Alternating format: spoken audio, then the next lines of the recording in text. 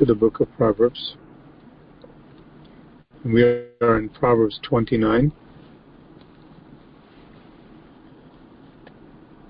Proverbs 29. He who is often rebuked and hardens his neck will suddenly be destroyed, and that without remedy. When the righteous are in authority, the people rejoice, but when a wicked man rules, the people groan. Any nation on the earth, you see the people's dismay. They may have elected a certain ruler, hoping for benefits, but then they see the opposite happening, tremendous groans. Or rulers that have assumed power through deceit and through force. No people are happy when these things happen. But a nation that loves God and fears God typically will not have a wicked ruler come over them. Outside of God's divine sovereign plan for something better down the road, such as we see in the case of the family of Jacob, Israel, in Egypt. It was prophesied what would happen. They came out with the greatest act of redemption, foreshadowing redemption of the cross of Christ way back in Exodus. They came out with treasure and spoil. Outside of that sovereign act of God to orchestrate certain political situations for the ultimate good of His people, not due to the sins of the people, His people never have to fear anything, even in that case. But generally speaking, people who are righteous, God will not allow wicked people to rule over them. Certainly, the wicked people will not be able to touch them. God can raise up a Pharaoh to show His glory and power, to knock him down for all his pride, and make a full, open show to destroy the wisdom of the heathen and all of their gods, no matter how many dogs, cats, rats, whatever they worship, snakes. In one tremendous act of power and superiority, God can put them all to shame. That's what He did. He showed there's no other God but me. And Pharaoh challenged God. He was crushed and utterly destroyed. His name is ever etched in infamy because he dared to play God and challenge God. God is a merciful God. If it's true in the Bible that is recorded, He's not willing that any man should perish, anyone should perish. Then what was the case with Pharaoh?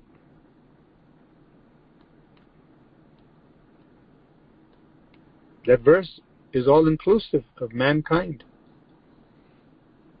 He didn't want Pharaoh to perish, but Pharaoh kept begging him to fight him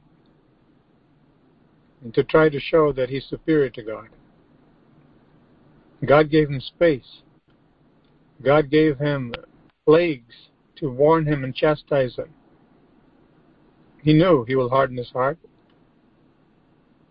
but it was a choice on Pharaoh's part. He hardened his neck, refused, even though he saw as much as you can step outside your house today, look at the sky and see tremendous downpour of rain. Imagine seeing hailstones, rocks falling from the ground. Not one or two. Millions of rocks from the sky, destroying all the cattle and everything. It wasn't enough for him. Go to get a cup of water, you open the tap and blood comes out. You go to Walmart to buy some water, bottles are full of blood. You think, I'm going to go to the source. Let me go to, I don't know what these people are doing. Go to the lake or river. The whole thing's blood. What horror. Who would not bow down right there and say, this power is too much for me?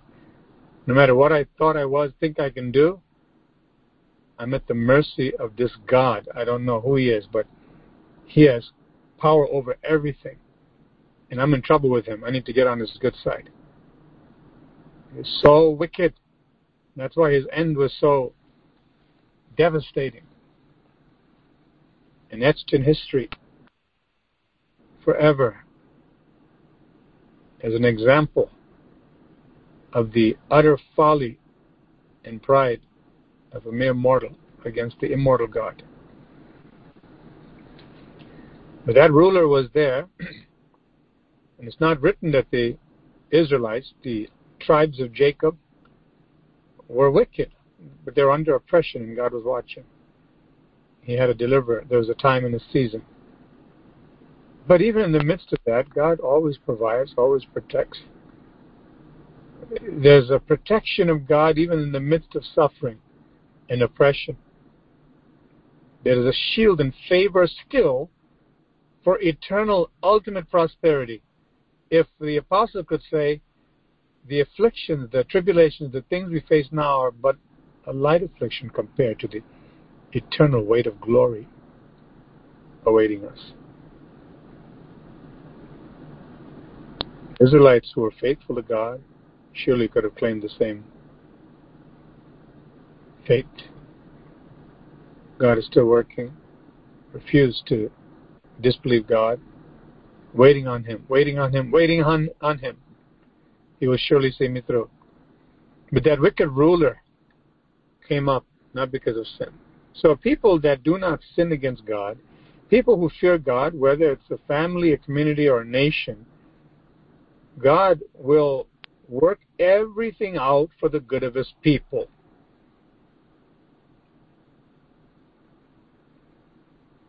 Nonetheless, whether the wicked man comes to power through wicked people electing that wicked man, or God in his sovereignty temporarily places a pharaoh over a people who are not otherwise wicked, in either case, it's not a pleasant thing to have the wicked rule. Even the wicked people will come to admit, just like in fascist Germany in the 1930s and 40s. Under Hitler, that is.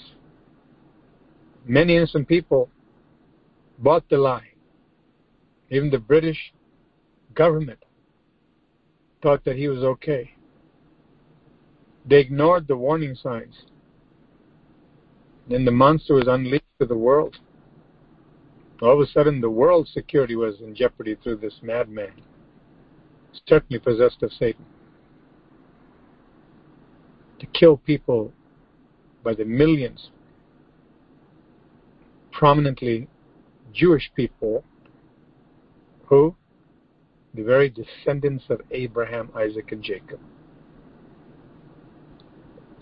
Among the people he killed and wanted to kill were also people of other races that he thought were inferior. First and foremost, the satanic anger was unleashed against God's chosen people. But included was people who are also retarded and handicapped. And all the experiments they did, so-called experiments, it's just too much. It's too much. We see the very graphic display of a wicked man in power, what he will do and to what extent he'll go, and how he will stop for nothing to get his greed satisfied for power, oppression, wealth, lust for everything, to utterly destroy fellow human beings. No one's happy when the wicked rules. When the manifestation of the wickedness begins to infringe upon their once thought of inalienable rights, basic human freedoms. But it's inevitable. Inevitable. When a man is not surrendered to God, anything is possible in the negative. Verse 3, whoever loves wisdom makes his father rejoice, but a companion of harlots wastes his wealth.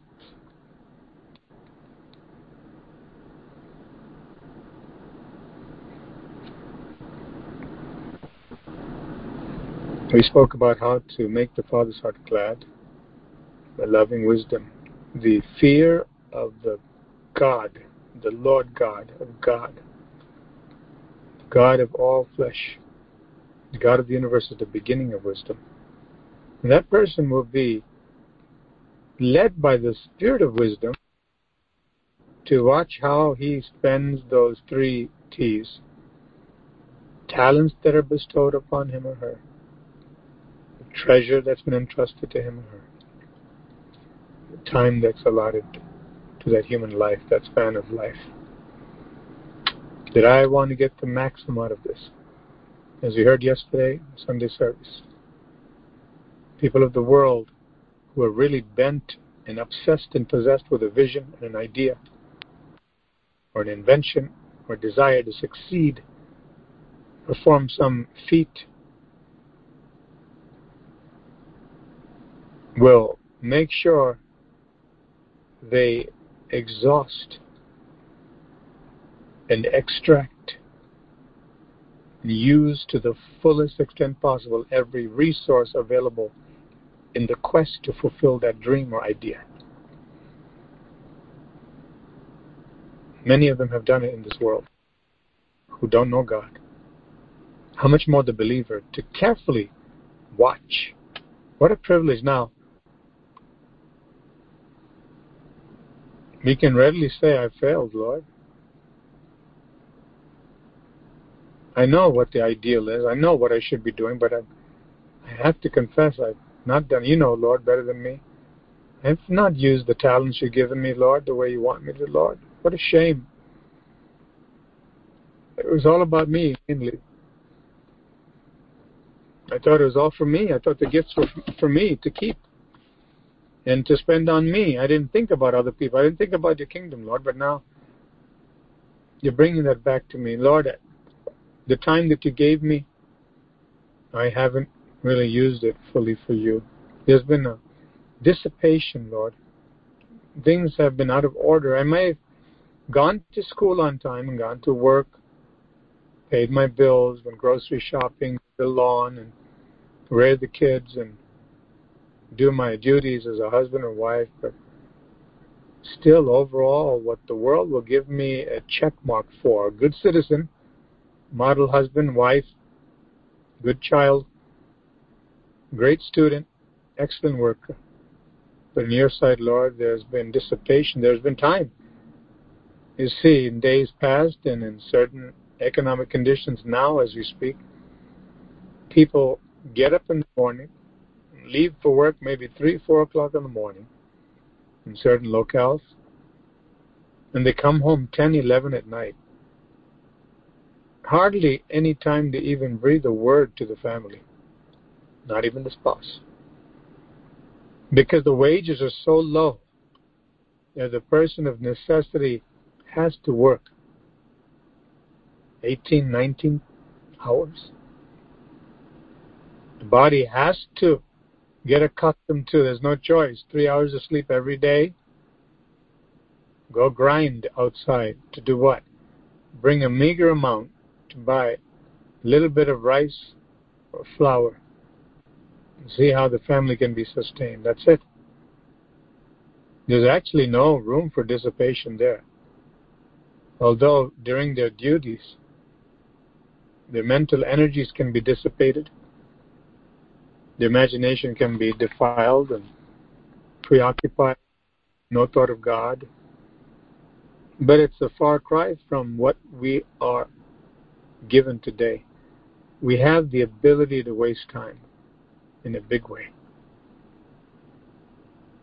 And that too bring disorder, contrary to God's order and His plan.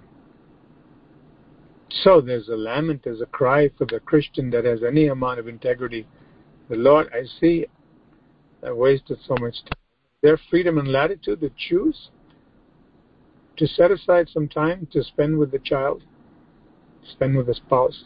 Not business and goal-oriented to accomplish something, but to have relationship, to have laughter, to have joy, enjoy one another's company, and convey love and help the child to know the child is loved.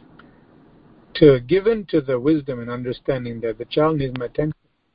I need to sit down and look into my child's eyes and hug the child and have the child in the lap and teach the child and spend time.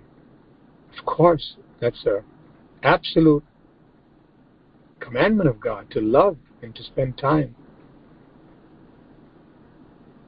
Especially with the luxurious freedom and opportunity and time that we've been given in our generation. With access to wealth. Even some of the poorest people in this nation would be considered living at a good standard of living by many other people in other countries. Because they have access to resources. Well, God gives us the time to spend with our family. At the same time, there's a consciousness of time ticking and a profit that should come out of the time that God has given, the treasure and the talent, to see whether I'm becoming more like my Lord and Savior Jesus Christ, and to understand the call of God on my life. Do you know what you're doing right now? It's part of His call right now. You may be an accountant. You may be an engineer. You may be a physician on the line this morning. You may be an educator. You may be a blue-collar worker, white-collar worker. You may be a homemaker. Being here this morning, part of the call, because it's part of training for the fulfillment of your place in the body of Christ. Hallelujah. God gives pastors, teachers, etc., for the training and equipping of the saints to fit in God's great master plan to function the way He intended. Not just Sunday morning, Sunday afternoon or evening, midweek Bible study, anytime. God calls and we show up. He has something for us and we embrace that.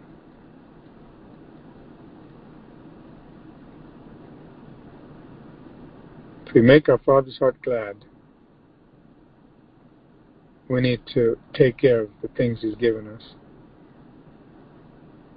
The time, talent, and the treasure, to make sure we're using it all to please Him. Within that, the latitude is there to choose to sit down with the wife, the husband, to have relationship, fellowship, to choose husband and wife. We want to spend time with the child now, to enjoy the child that God has given for the children and to convey God's love to the child.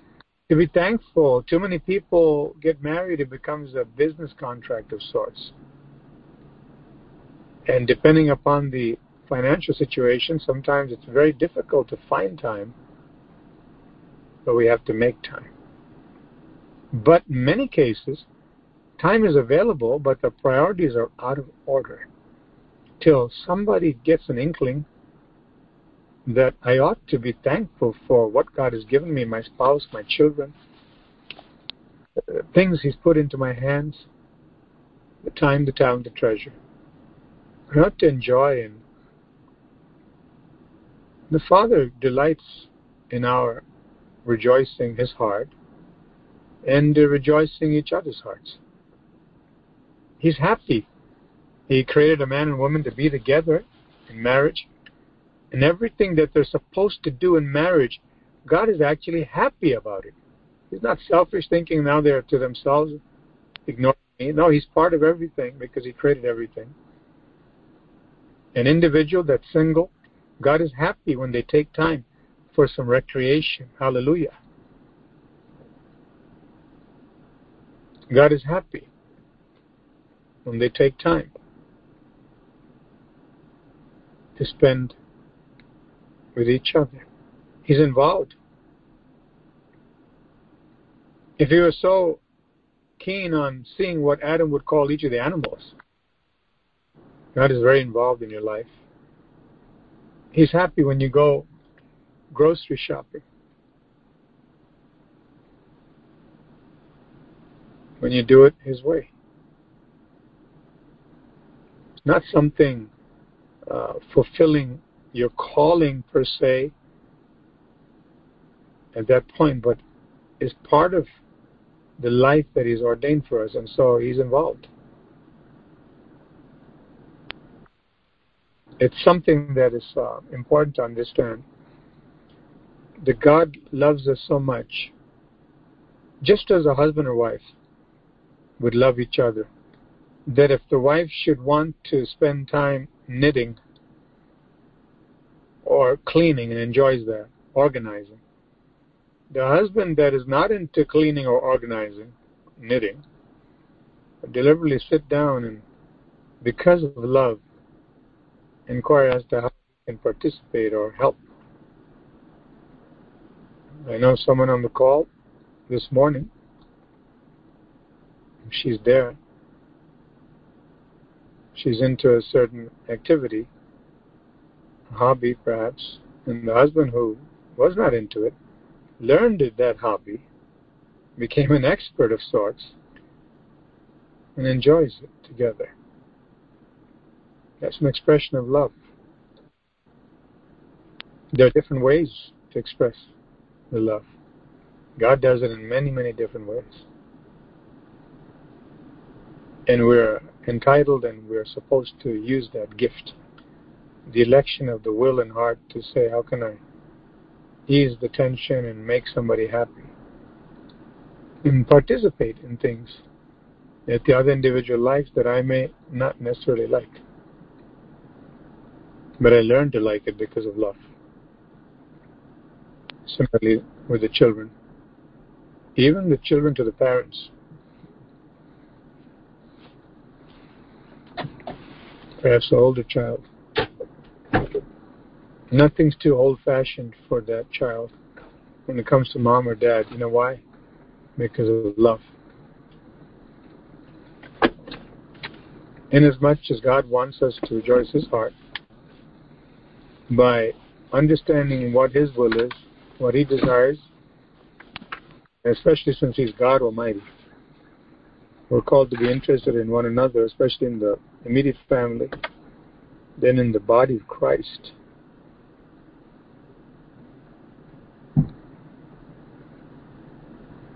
And then to care about neighbors, people around us, to the extent that it is tenable, that it is wise in the sight of God. Nothing should be done overboard or out of context. And very often that's the problem. People take the truth and it becomes twisted and everything becomes lopsided. They come up with their own theology and own reasons for why they do certain things. We need to know what God wants. Stick with that. But this morning we see that we can please God. And the same God who says, love me with everything you have, love one another. The king establishes the land by justice, but he who receives bribes overthrows it. Money and the greed for money, property, material gain, is a dangerous thing. It can be very alluring, very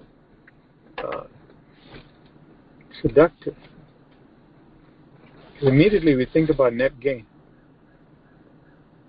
This can be my possession now. What I can do with this. And all I have to do is what? Pervert justice?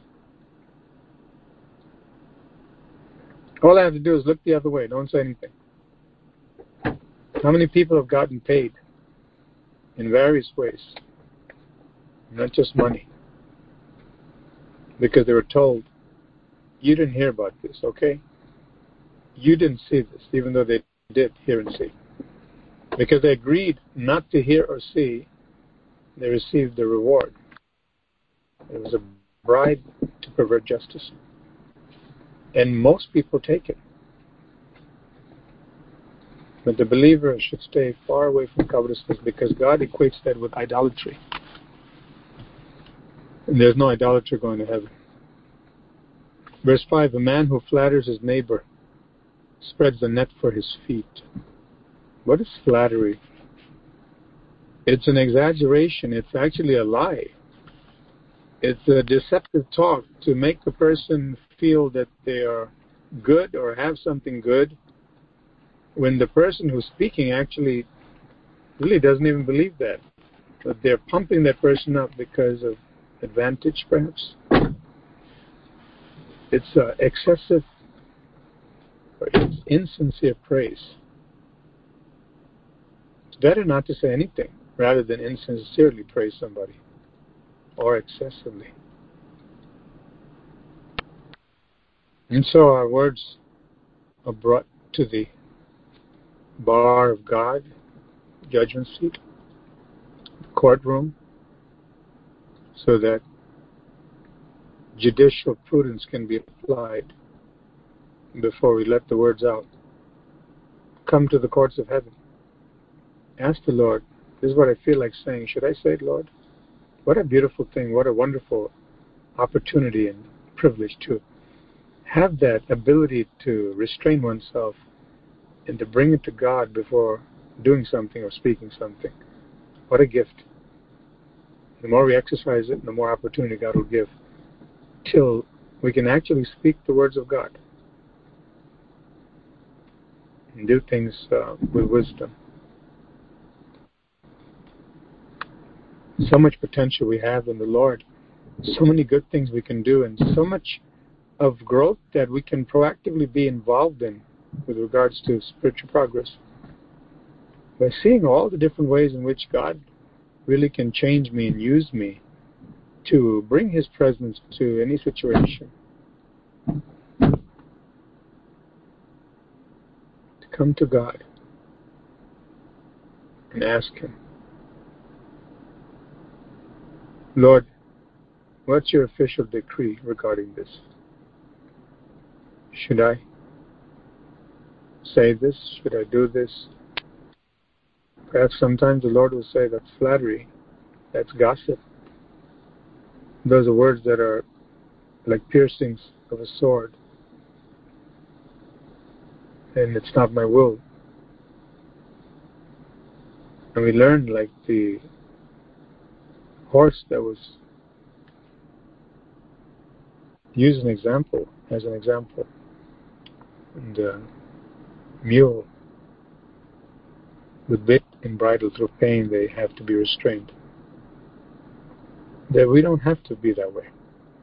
We can use the wonderful mind that God's given us, the will, to say, Lord, I need your help to show me. To show me, Lord, how I should speak, what I should do. I don't have to go through pain to learn.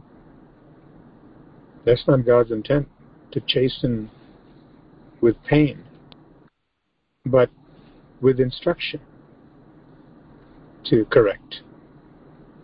I can use what God's given me and decide, can I detect flattery in my life? How else are we going to use these things? If God says, I'm cautioning you about pride, I'm cautioning you about gossip and flattery, I'm cautioning you about all of these things,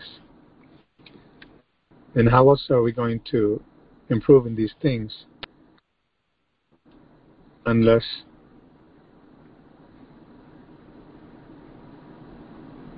we look at them one by one? How else are we going to improve?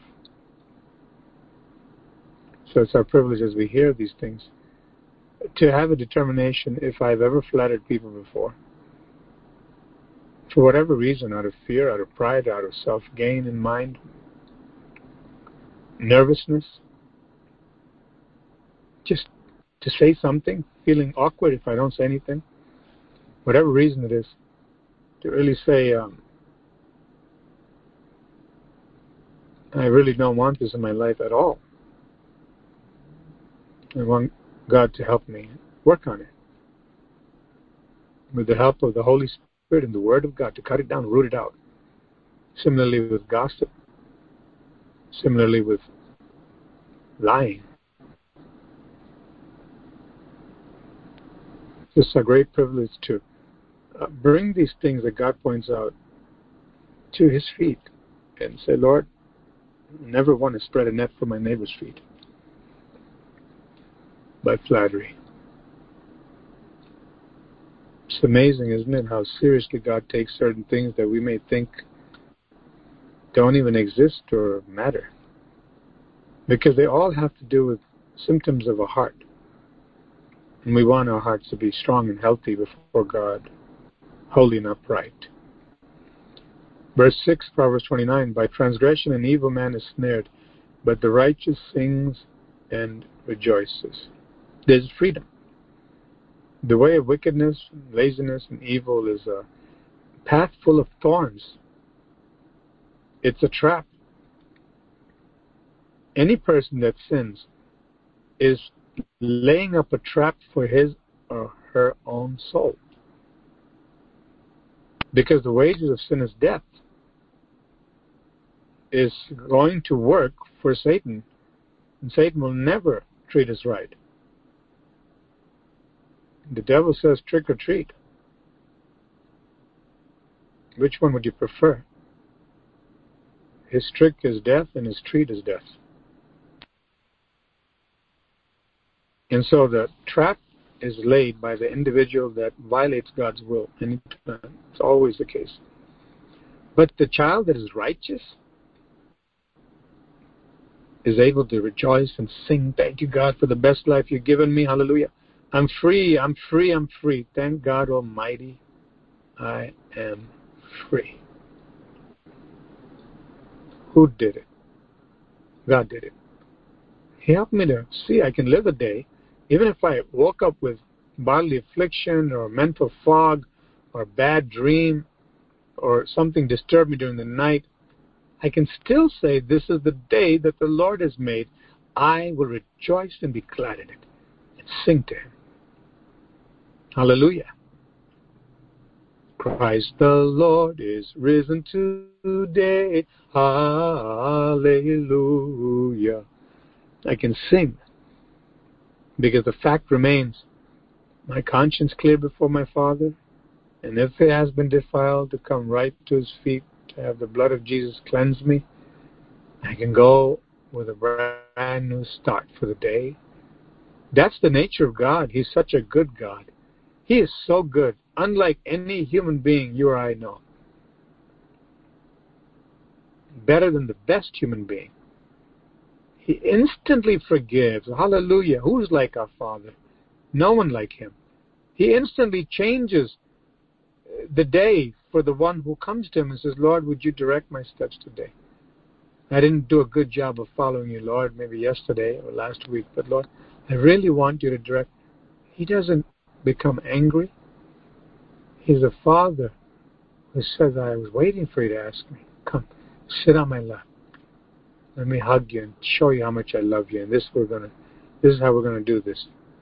Today is going to be a glorious day because I'm with you. You're with me. How beautiful our Lord is. So the righteous can truly rejoice and sing. It's a new day. God is doing a new thing. And I thank God every day we can legitimately say, it's a new day. God wants to shower blessings upon us. We know the world is full of chaos and evil everywhere. But we are protected with the shield of favor from the Almighty God. Because He loves us, He's all-powerful, and He keeps His promise. He says, don't be afraid. I'm with you. Look, I'm taking your right hand. I'm taking your hand with my right hand of righteousness. I'm holding you. I'll be with you trust in me, and all will be well. Blessed be the name of the Lord. Hallelujah. Shall we pray? In fact, those of you who the Lord spoken to, you can go ahead and pray.